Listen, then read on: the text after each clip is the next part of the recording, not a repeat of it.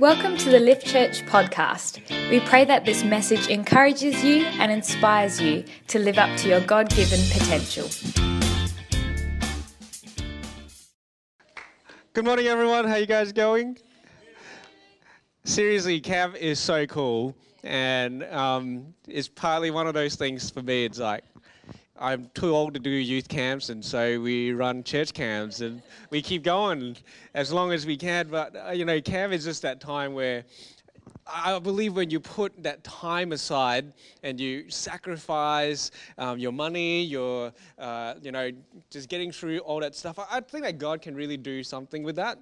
And we've got an amazing camp speaker, Pastor Ken Fletcher. I think Beck and I have mentioned before that Pastor Ken was one of the first, I guess he's a bit of a father figure to pastors in WA, in the ACC movement, and he was really one of the first pastors that really just took us under his wing and just love on us, and he's amazing. When we caught up to do talk about camp, he was like, you know what, guys, anytime you need anything, you just want someone to talk to, you just want someone to cry with, just call me. And that's the kind of guy that he is, but not just, being so pastoral and nice, but he's also done some amazing stuff. I love hearing his stories about how he used to go into like the Soviet bloc when it was still illegal to openly preach about Jesus, and he was preaching in some Orthodox churches, and he said they were all quiet throughout the whole message. And please don't do that to me. I've done it once before in a kind of like traditional church, and I was preaching, and they weren't even allowed to smile, I don't think. And so it was the weirdest thing in the world, but he preached this message, and he thought that he just completely bombed it. But then as he walks off, just suddenly someone was like, hey, we want you to start praying for people, which has never happened before in that church. And miracles and healings just break out. It was just, God just rocked up. And so we told Pastor Ken, we want that kind of stuff. We want to see God do something really crazy, spectacular in our midst. And so that's camp that's coming up. You can see I'm also really excited because the Eagles, and I'll be honest, I lost faith in them. I did. I was like, nah, they're cooked. They're not going to make it. And then those who follow AFL know what happens last night. It's better than winning the AFL, I reckon. That's it. Well, we're done. We're good, guys. We're good. But more excited than the Eagles. I know it's really tough to see me more excited than the Eagles. But we got Pop-Up Carnival coming up in about a month's time. Not a couple of weeks at camp. But those of you who started off with us a couple of years ago, we did a carnival in Reed Park. We affectionately call it Lift Park because we did so many events over there. And it's literally just down the road on Albany Highway. And on that Saturday, on 7th of October, we will be running a carnival. And why we're doing this is because we realized that we haven't actually been out in the community for a little while as a church and really did anything to connect with people that don't know about us. And so we decided to put this carnival back on. 2 years ago where we did this, we had a mum attend Lift a little while after that, and she was like, oh, you guys are the carnival people. And we're like, yeah, that's us. And she was like, I go to this mum's group, and they were raving about this carnival that had been running. And I'm not joking, this is seriously what she said. And said, you guys do such great work. And so that's what we want. This is, no strings attached. We want to love our community. We want to bring community to the town of Vic Park. It's a very big value of Vic Park community. And so we want to do that. And so next week we will be doing sign-ups because we need about 20 people to be helping us pull this carnival off. And not just so that it runs, but so that we have people there to meet with others. If you have families as well, this is a great opportunity for your kids because it's going to be during, I think, right at the end of school holidays. So we know your kids are probably needing somewhere to get rid of the energy, shall we say. And so they can come along, they can enjoy it. We've got like pony rides, inflatables. We're trying to get an ice cream van, face painting, craft zone, all that kind of stuff, and it's going to be fantastic. So next week, sign-ups are happening. If you've never done an event before and you're a little bit worried about what it's like, just talk to us about it. We will love to have you along. Just so that you know, so far this year, we've done over 300 community engagement hours, and Pop-Up Carnival is one of those events that we've put on that allows us to get out into the community again. That is something that is very important to us. Cool. Anyway, today is a really important day for me. I've been preparing for this message for about 3-4 weeks now. And why I was doing that is because I knew Pastor Corey's coming next week. And I'll probably mention this again. But Pastor Corey was one of the 3 pastors, prophets, that spoke into the life of Lift before we even existed. He saw God gave him the word to speak, and it really encouraged me in particular. It was at a point where I was like, man, God, you're asking us to take a big step. I would like one more confirmation, and Pastor Corey was the man that God used to give us that encouragement and that affirmation that Lift was a journey we're supposed to be on. And so he always retains a really special place in my heart. And I know that he's going to be bringing God's word, but he's also going to minister to us. And so really, I see that as the first session of camp. If you miss out on camp, this is your taster so that you know that camp's going to be phenomenal, off the chain. And so because of that, I knew that today was going to be the day for me as your pastor to set up camp so that we know what to expect and we know where we are going from here. And so I really wanted to take today as a time to set ourselves up for camp. And as I was doing so, God put Ezekiel 37 on my heart. To give you a bit of background, Ezekiel was one of the prophets in the Bible, and he has a book that records all the visions that he had. And at that point in time, Israel had been conquered by Babylon. And so they were in exile. Ezekiel himself was also in exile in Babylon. This took place around 600 BC, so quite a while before Jesus came. And a lot of the visions that the prophets saw in the Old Testament related to how Israel had forsaken God and how they had pushed him aside, served idols, really let God down in that kind of a way. And therefore, they got rid of the protection of God over their nation. That's why the exile happened. But in many of the prophets' visions as well, there was this sense of a coming restoration that God was about to bring. And that is what we are reading in Ezekiel 37, is the restoration of Israel. And just a little side note, stepping outside of the message for a little bit. If you ever doubt God's faithfulness, if you ever doubt whether God treats his word that he's given to us with any respect or whether he's going to honor his word, you just have to look at the nation of Israel. When we were there, when we being Beck and myself, not all of you, it's like, when were we there? When Beck and I were there 3 years ago in Israel, there was this sense that Israel wasn't meant to be anymore. In fact, Israel ceased to be a nation for decades. They dropped off the face of the planet as a nation.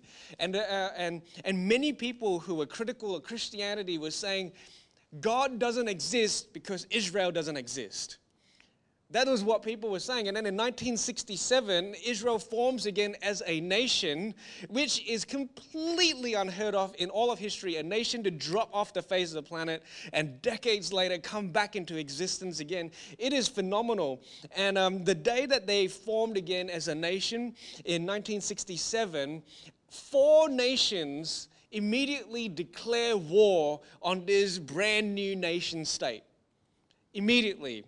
And so Israel rustled up a bit of an army, which is completely outmanned, outgunned.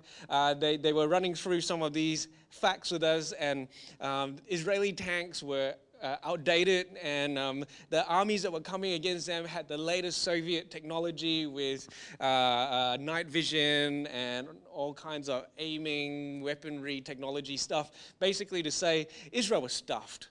Israel was not meant to win. And I think it was called the 4-Day War. You can check this out yourself. Go Google it, the 4-Day War, Israel. Israel won a war they had no right to win. And we were in one of these memorial places where the tanks that were coming against Israel, they came into this valley place, and we could hear the recording of the tank operators talking back and forth. The Israelis were just like, they're flanking us, they're overtaking us, we are gone, and all that kind of stuff. And then the next moment, they're like, we don't know what's happened, but they're all retreating. Ridiculous. Absolutely ridiculous. I'm like, that's Old Testament stuff.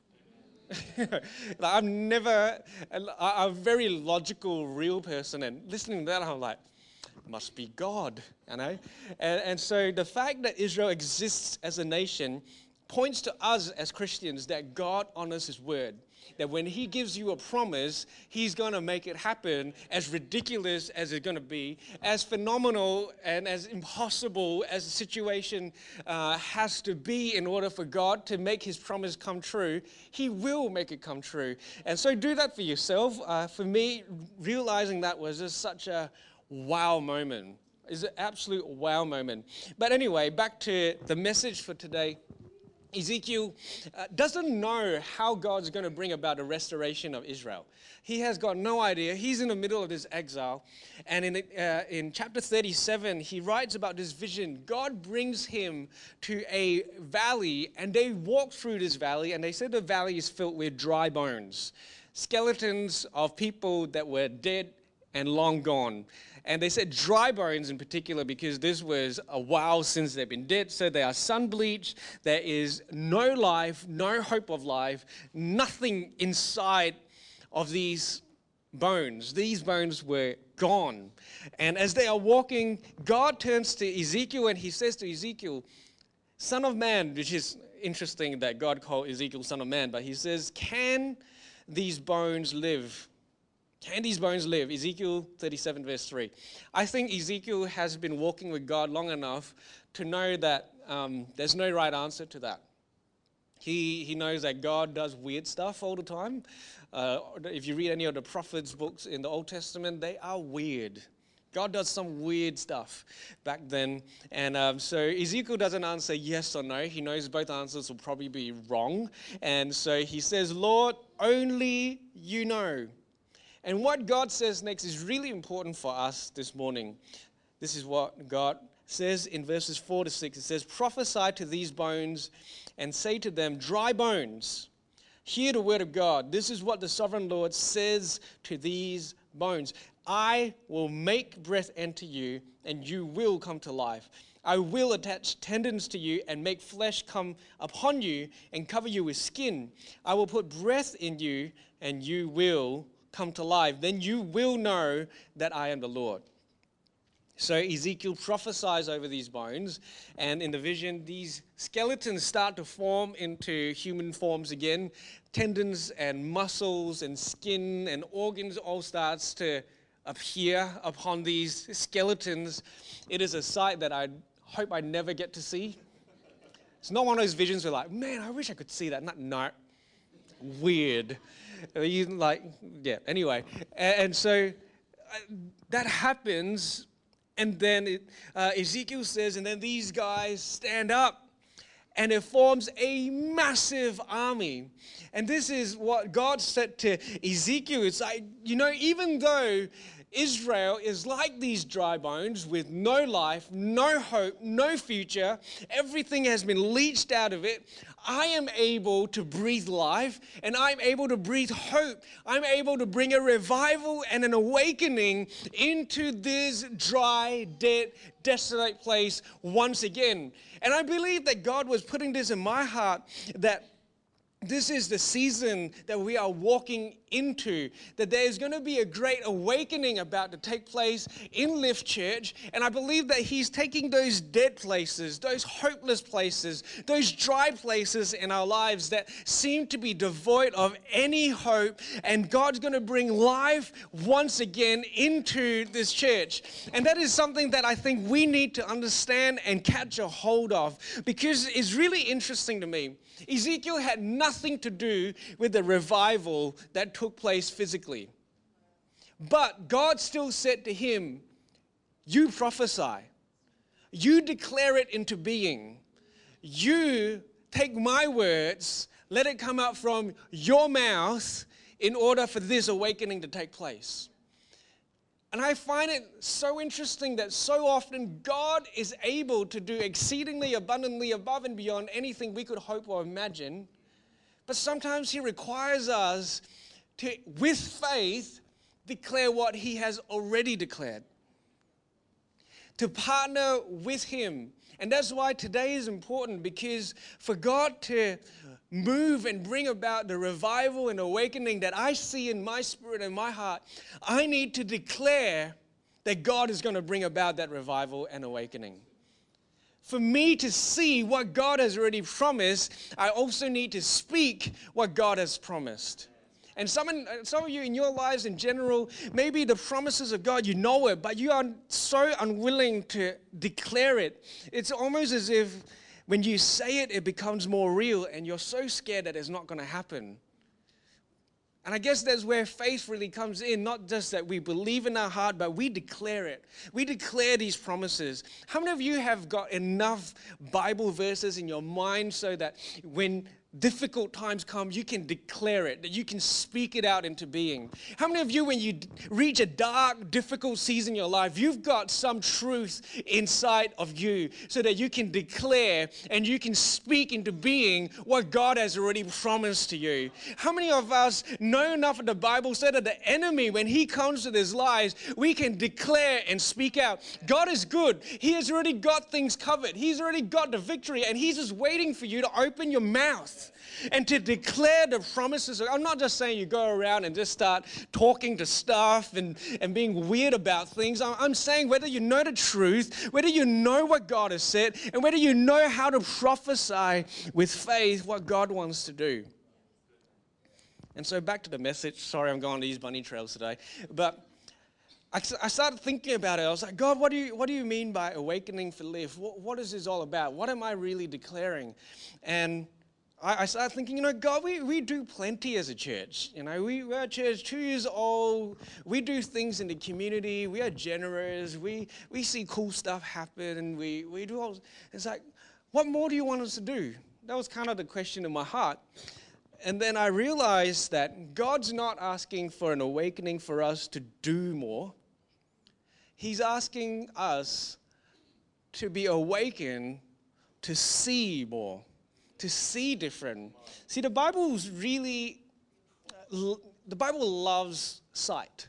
It talks a lot about sight. It's like, even though you have eyes, you do not see, and all that kind of stuff. But in particular, let me point out Matthew 6:22-23. It says, the eye is the lamp of the body. If your eyes are healthy, your whole body will be full of light. But if your eyes are unhealthy, your whole body will be full of darkness. If then the light within you is darkness, how great is that darkness? Basically, what this says is that the eyes are a filter for your soul. The state of your soul is determined by what you are focusing on. And I had this lesson taught to me over the last month. About a month ago, I started off in this group. There's about 8 of us pastors. We are doing this masterclass together once a month. And we are learning from a pastor who built a really strong, healthy church. And now he's a church consultant. And so we're learning how to be good pastors, basically. And that I need all the help that I can get. So I went for that. And in this session, he talked about how most pastors drop out by the age of 40 to 50.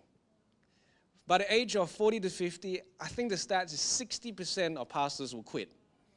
And they do nothing for the rest of their lives. No, I don't know what to do. But it's a really high dropout rate for pastors. And so one of the things that he said to us, and he challenged us to do, is that we have a day off in our week where we, during that day off, turn our phones off. And all of us in that room, all 8 of us are like, oh. It's funny, I grew up in a time where I did not have a mobile phone. And I only really had a mobile phone, I think, when I was 16, I think I had my first mobile phone. And when we had mobile phones, they did not have internet on them. They could only text or call. And you only probably get like 5 text messages and 2 calls, and then your credit's up. That's what it used to be like.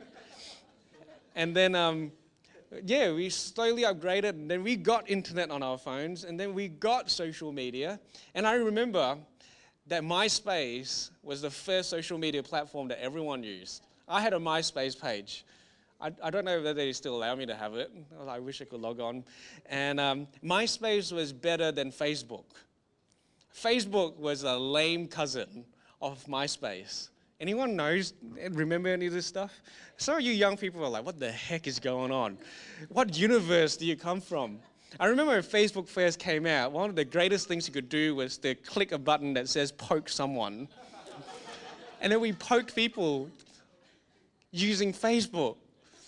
And then there were super pokes that you could use. You could like poke using sheep. And I'm like, I don't know how this works. But that was a long time ago. Not even that long though. It was probably what, 10 years ago.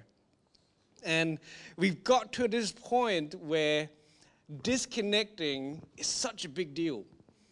And so I determined that I was going to give this a shot. So 3 Mondays ago, Mondays, Bex and my day off, 3 Mondays ago, I determined, I'm not going to go on any social media between 8 and 8.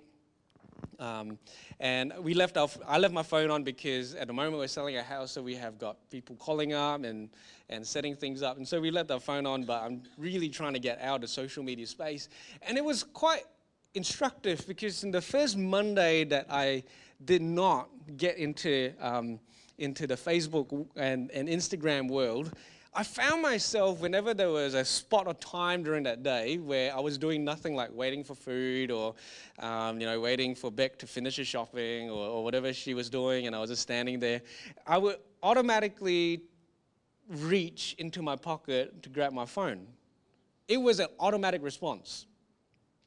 And I literally had to chippy slap myself many times. You know what chippy slap is? When you reach for something and I literally had to what are you doing? What's wrong with you? And I thought it would be not that hard, but I honestly can say I had to catch myself many times. And I started to think about it. I was like, why are you doing that? Why is there that natural need to reach for my phone? And the honest reason is because I was bored. I was bored with waiting and just standing around so I reached for my phone. And then I started thinking about it. I was like, why am I bored? I existed before all of this stuff came into being. I didn't need any of them when I was 15. Why is it I need it now? And I realized that a lot of this social media and all these things had so become a filter over my eyes that the world started to look really boring. Real life starts to seem really slow.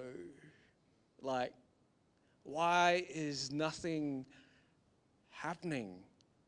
It's less colorful. I'm not laughing as much. But really, I realized that social media had desensitized me.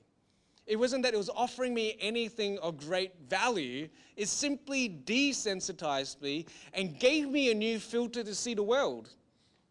And we become so caught up with this 24/7 entertainment, laugh a minute, or being involved in other people's opinions and news and everything that's happening in the world. And if we disconnect, we feel like suddenly we become like cavemen and cavewomen, and we don't know what's going on. But really what's happening is that we've allowed ourselves to have a soul that is insatiable, in need of entertainment, in need of color and moving pictures and words that stir up emotion inside of us, that the world in comparison seems boring. The world in comparison seems so dull. And so I made a choice after that first week. Not only am I not going to go into social media, I'm going to choose to once again notice the wonder in the world. And so I opened my eyes and I started to see people again. I started to notice things. I wasn't so caught up in myself and in what I'm wanting and my thoughts. I started thinking, what is that person going through? What is happening over there? And started to recognize and notice things. And you know what? This is no longer a young person problem. Beck and I were at a cafe a few weeks ago, and we saw a grandma ignoring her grandson, who was the cutest little kid. And I can say that because my eyes were open. And it's a cute boy, and he was like running around a cafe trying to get her attention, and she was like, this is an epidemic in our society. We have allowed a new filter over our eyes. Do you know that Instagram has been proven to lower your self-esteem? Proven, 100%. Do you know that your phone makes you more stupid? Proven. They did this test. I love these kind of tests because I did psych ages ago. And if you do a test and you have your phone right in front of you, you're more likely to score badly in that test. The moment you take that phone away out of eyesight, the person does like something like 5 points better. It's crazy. We are becoming dumber and more dull because we have allowed these I'm not supposed to be talking about social media, but that was just something that I'm learning about myself. I thought that I was immune to it, but I started to see how it dulled me. Now, is social media completely evil and bad? No. It's how we allow it to affect us. And so by instituting a 12-hour weekly social media fast, it's changed the way that I see things.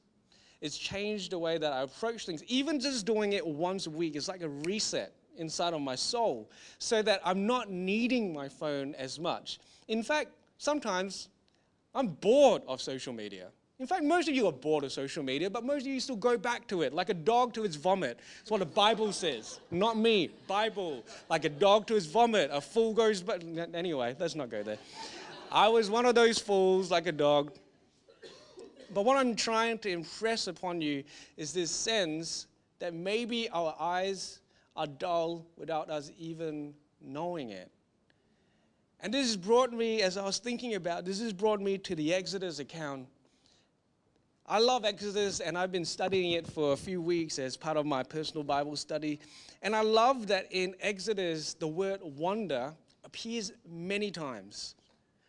The wonders of God performed using his mighty arm. You know, he rescued Israel out of the oppression of Egypt, takes them out of this place of slavery, and he brings them through this wilderness with providing food, water, everything that they could need. God provides them. Wonder.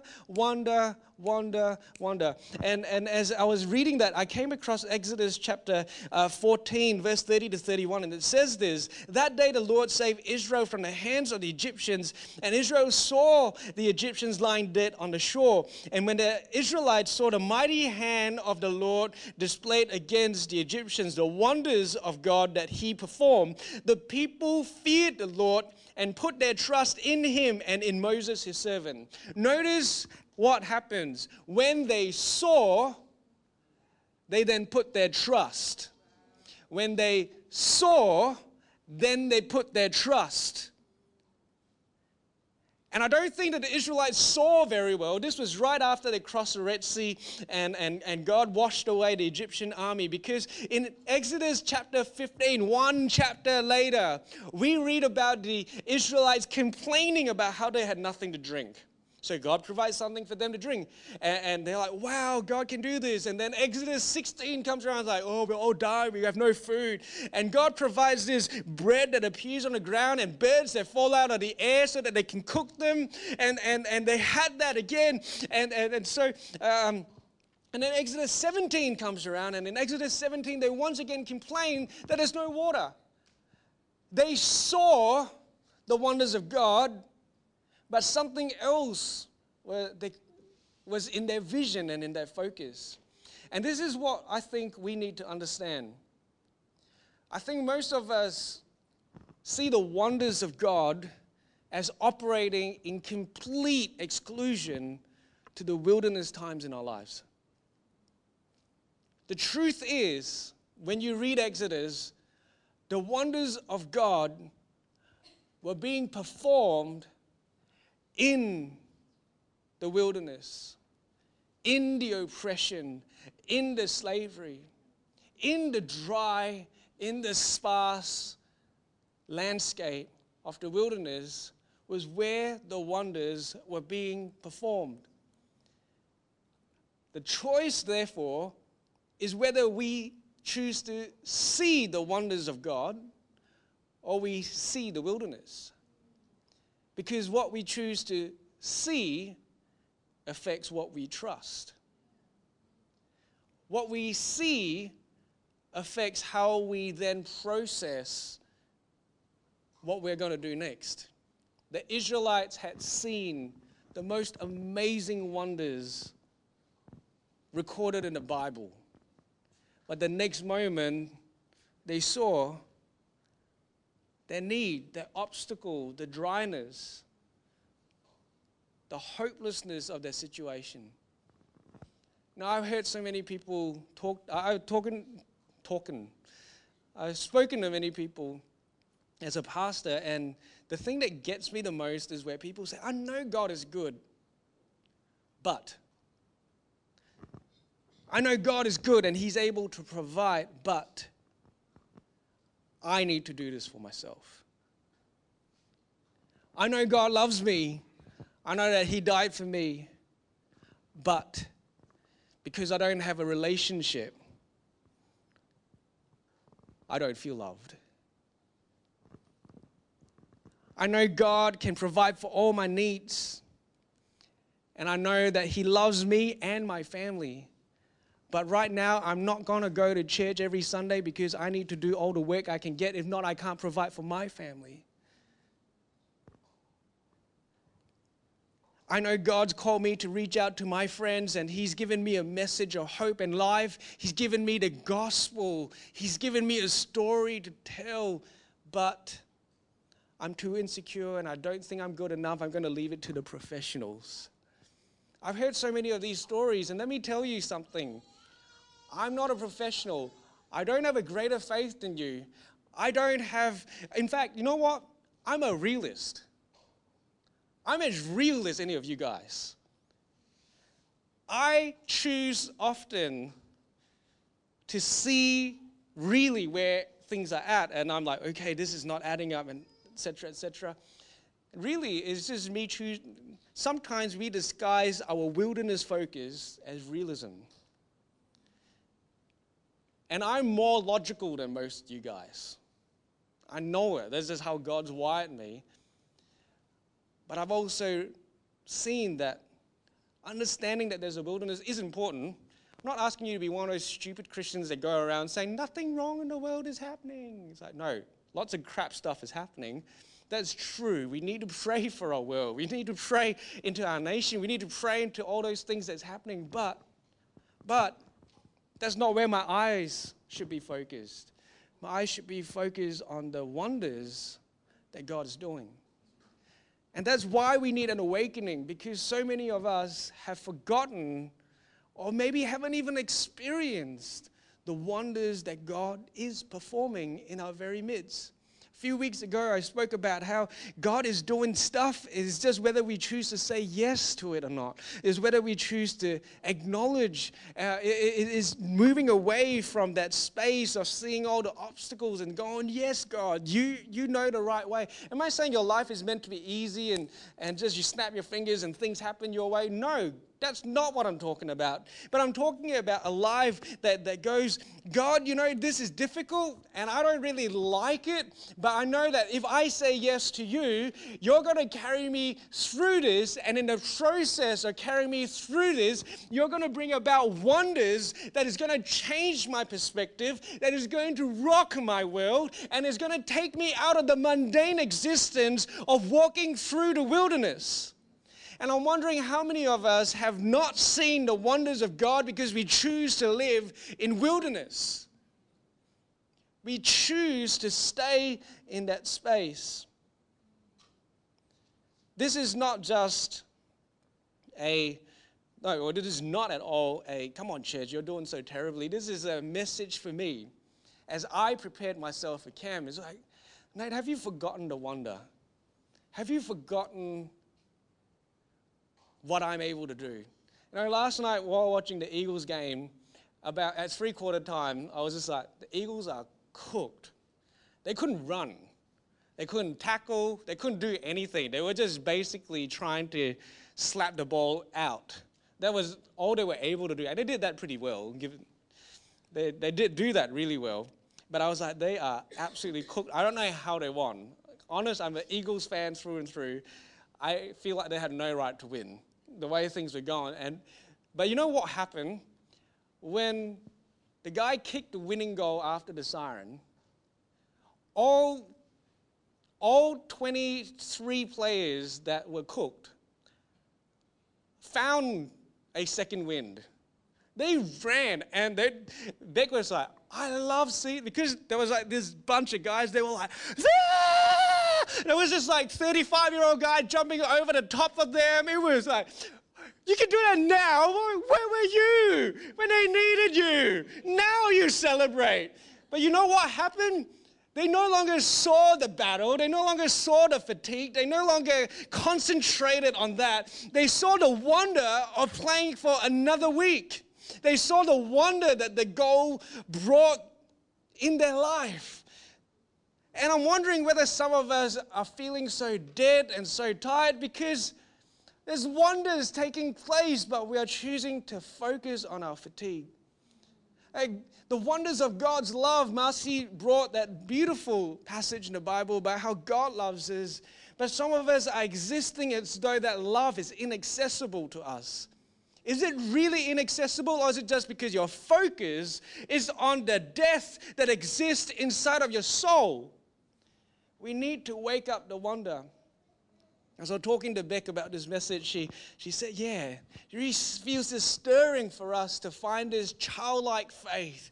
And let me just give you a little story. I'm about to close, so band could probably get you guys up there. But I've got 2 nephews. One of them is 6 and 4. Yep, couldn't still remember them.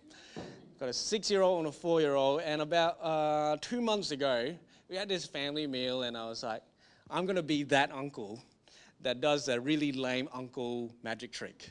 So I was like, hey, boys, check this out. And I was expecting the 6-year-old to go like, oh, that's so lame. The 4-year-old was hoping to trick.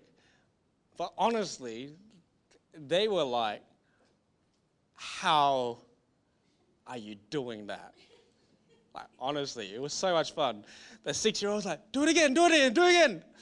And the 4-year-old was probably more like, just lost. I don't know what was going through his mind. The 6-year-old was like, so I taught him the trick, and literally the whole dinner, there was like an hour of him just like, am I doing it right? Is this how you do it? He's so captured by it. And when we think about our faith and our lives with God, I'm wondering whether we've gotten so used to seeing what God is doing that we've lost our wonder. Oh, man. So boring going to church. We sing 4 songs and then some guy shouts at me for 40 minutes and then I go home. Is that really what it's all about, or is it a space where we actually get to gather together and see God do something? You know, for some of you, you've lost the wonder in your eyes.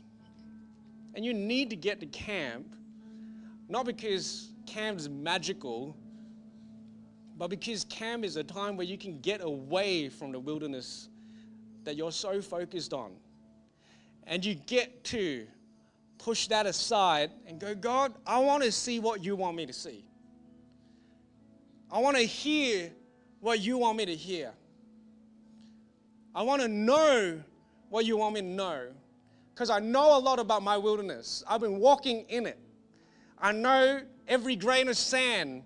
I know how sparse and how dry and how inhabitable it is. I know how dead my wilderness is. But I'm done knowing that, because I cannot do anything about my wilderness but I need to know what you think about my wilderness. I want to see the wonders that you're able to perform in my wilderness. And when you start declaring that God is able to do that God's able to change things, that God's able to do things that are impossible to us, but is more than possible for Him. When we start to say yes to what God is wanting to and is able to do, it changes our wilderness into a place of wonder. In my life, the greatest learning times, the greatest times of my amazement at God's love happened in times of wilderness, in difficult times where I did not know how I was supposed to get out of that season. But in the midst of that, my God is a God of wonder. My God is a God of more. My God is able to breathe life into dry, dead bones that are not able to exist in its own strength. And in the same way, I'm just one of those dry bones. And I acknowledge it. There's nothing special about me. There's nothing in me that can exist tomorrow without the breath and the hand of God. And so I want to awaken the wonder inside of my heart, inside of my soul. I'm choosing to see what He wants me to see. And I'm declaring today that in Lift Church, we will be a church that sees the wonders of God, that chooses to see the wonders in times of wilderness, that chooses to see the beauty in the ashes, that chooses to see life in times of hopelessness. And we're going to declare that to our town. We're going to declare that into our community. We're going to declare that to other people. But let me tell you, you cannot carry a testimony that you did not live through. You do not have a testimony if you've not gone through and witnessed what God is about to do. So can I just ask you, are you going to wake up to the wonder?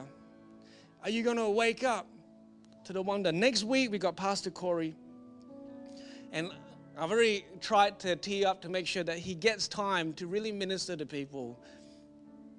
And I know that there's always going to be one or two people who's like, oh, whatever. Here we go, party tricks. You can be your cynical, realist self, and you get to stay in your wilderness. I want to see the wonder. I want to see the wonder of what God is about to do. Camp's not just getting away for a time of fun. Camp's a time where God is going to shower us with His wonder, with His majesty. And I know that I'm ready to be stretched. I know that my vision is becoming limited every time, every week. I just sense, there's just that when I don't get into a place of seeing the wonder, I get jaded, I get bored. But I know that God's about to do something wonderful. Can we stand this morning?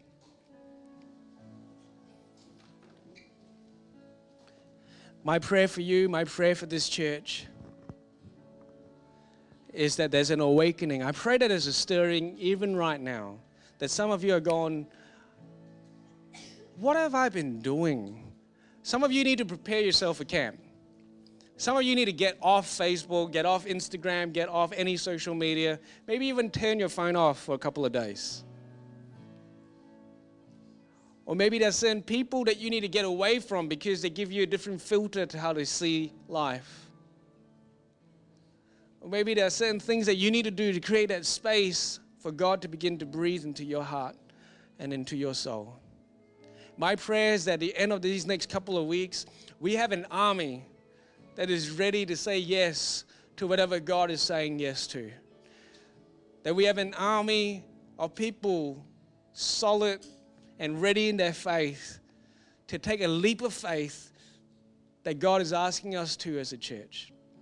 But before we go any further, it's only right for me to lead you in a prayer. There might be some of you here, there might be, I don't know, someone that hasn't accepted Jesus as your Lord and Savior. You've been pushing back at this Jesus guy because you don't really know enough, or maybe you don't trust Him enough, or maybe you've walked away. But this morning, the most wonderful wonder that God has ever given to us is His love. It's a life that He gave upon that cross. in order to purchase ours. So this morning, if you would like to invite Jesus to be your Lord and Savior, say this prayer with me. Everyone's going to repeat it, so you're not going to feel singled out. But let's say this prayer together. Dear Heavenly Father, I know that I have sinned. I know I've fallen short. I know the wages of sin is death. But you want to bring me life. So I invite you in. Jesus, be my Lord and my Savior. Amen. Amen. Thank you for tuning in today. If you would like to find out more about Lift, check out our website at theliftchurch.com.au.